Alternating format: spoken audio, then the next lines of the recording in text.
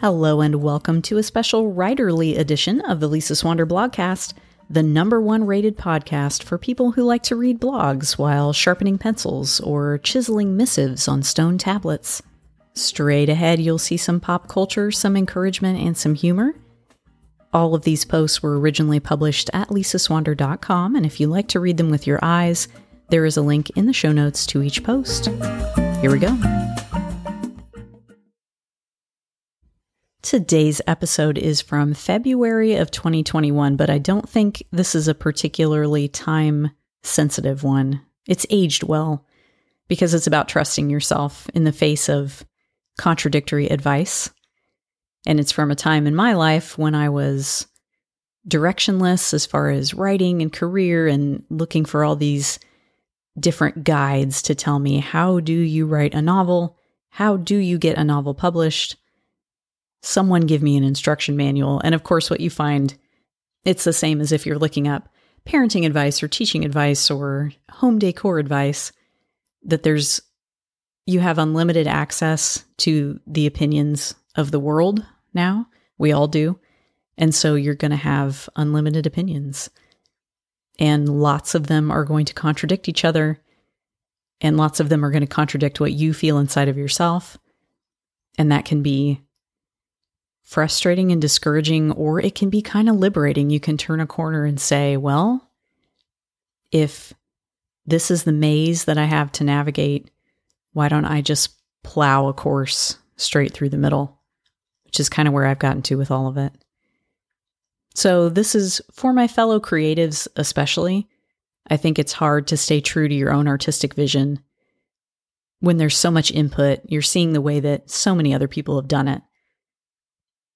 But I think this is also for anyone who has been looking for a shepherd to lead them step by step, paint by numbers to mix metaphors, through some problem or some plan or strategy for their life and cannot find the one way. It's because you have to make your own way, right? So I hope that this gives at least some solidarity to anyone who's kind of stumbling through. I'm still stumbling through, by the way. I made it sound like this was a point in my life where I was looking for a guide, and I'm still. If anyone knows how to get a novel published, call me. Okay, enjoy.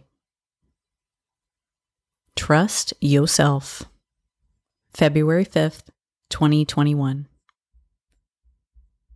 I've been reading a handful of books about writing lately, which is an emotional journey comparable to reading a handful of books about parenting. You feel a little seen, a little defensive, a lot panicked, and then by the third or fourth book, a little like this life is probably just a video game for aliens, and the one controlling you doesn't have the cheat codes. There's a lot of contradictory information, is the thing. I could give you 100 examples from parenting. Just whisper the word gluten into a PTA meeting and watch the Lord of the Flies begin to swell upon its stick. But let's stay with writing for a minute. Here are two great and wildly successful authors, Stephen King and Ann Patchett, discussing plot. Quote, "The thing I relied upon most heavily to get me out of bed in the morning was the power of plot. It was my indispensable roadmap." End quote. Ann Patchett, This is the Story of a Happy Marriage. Now another one. Quote, "You may wonder where plot is in all of this. The answer, my answer anyway, is nowhere. Plot is, I think, the good writer's last resort and the dullard's first choice." End quote. Stephen King, on writing. And here's another set about characters. Quote, "And if you do your job, the characters will come to life and start doing stuff on their own." End quote. Stephen King. Quote, "No matter what you might have heard, the characters don't write their story. As much as I might wish for it to happen, my characters no more write the book than the puppets might take over the puppet show." End quote.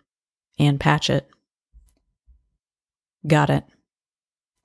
This is the 7th billionth confirmation of something I need to hear 7,000,000,001 times, apparently, in area after area, Barnes & Noble section after Barnes & Noble section. There's more than one right way to do the thing. At first, this is maddening. I like to have the right answer. One right answer specifically.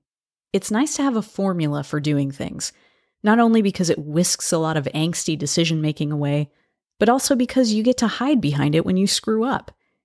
If there's no right answer, or worse, if they're all right answers, then I have to choose. And what if I choose wrong? And then it's time to get out the T-charts and the Audible subscription and the paralyzing indecision.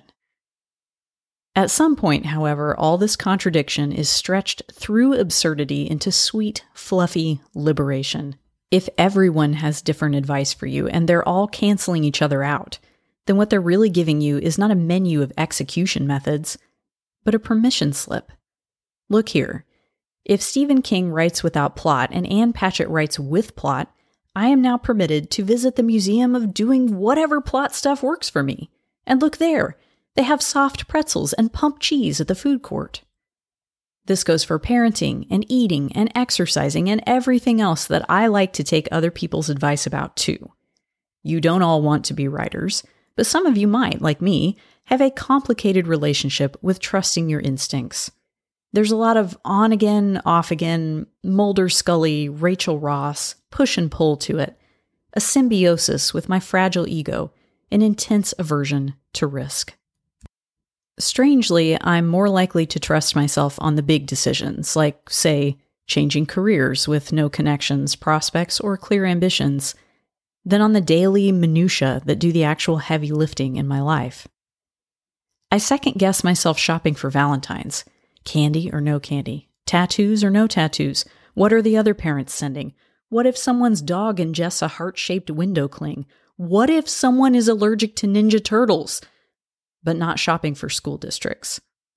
I trust myself to choose the President of the United States, but need to consult Michael Pollan about my breakfast cereal.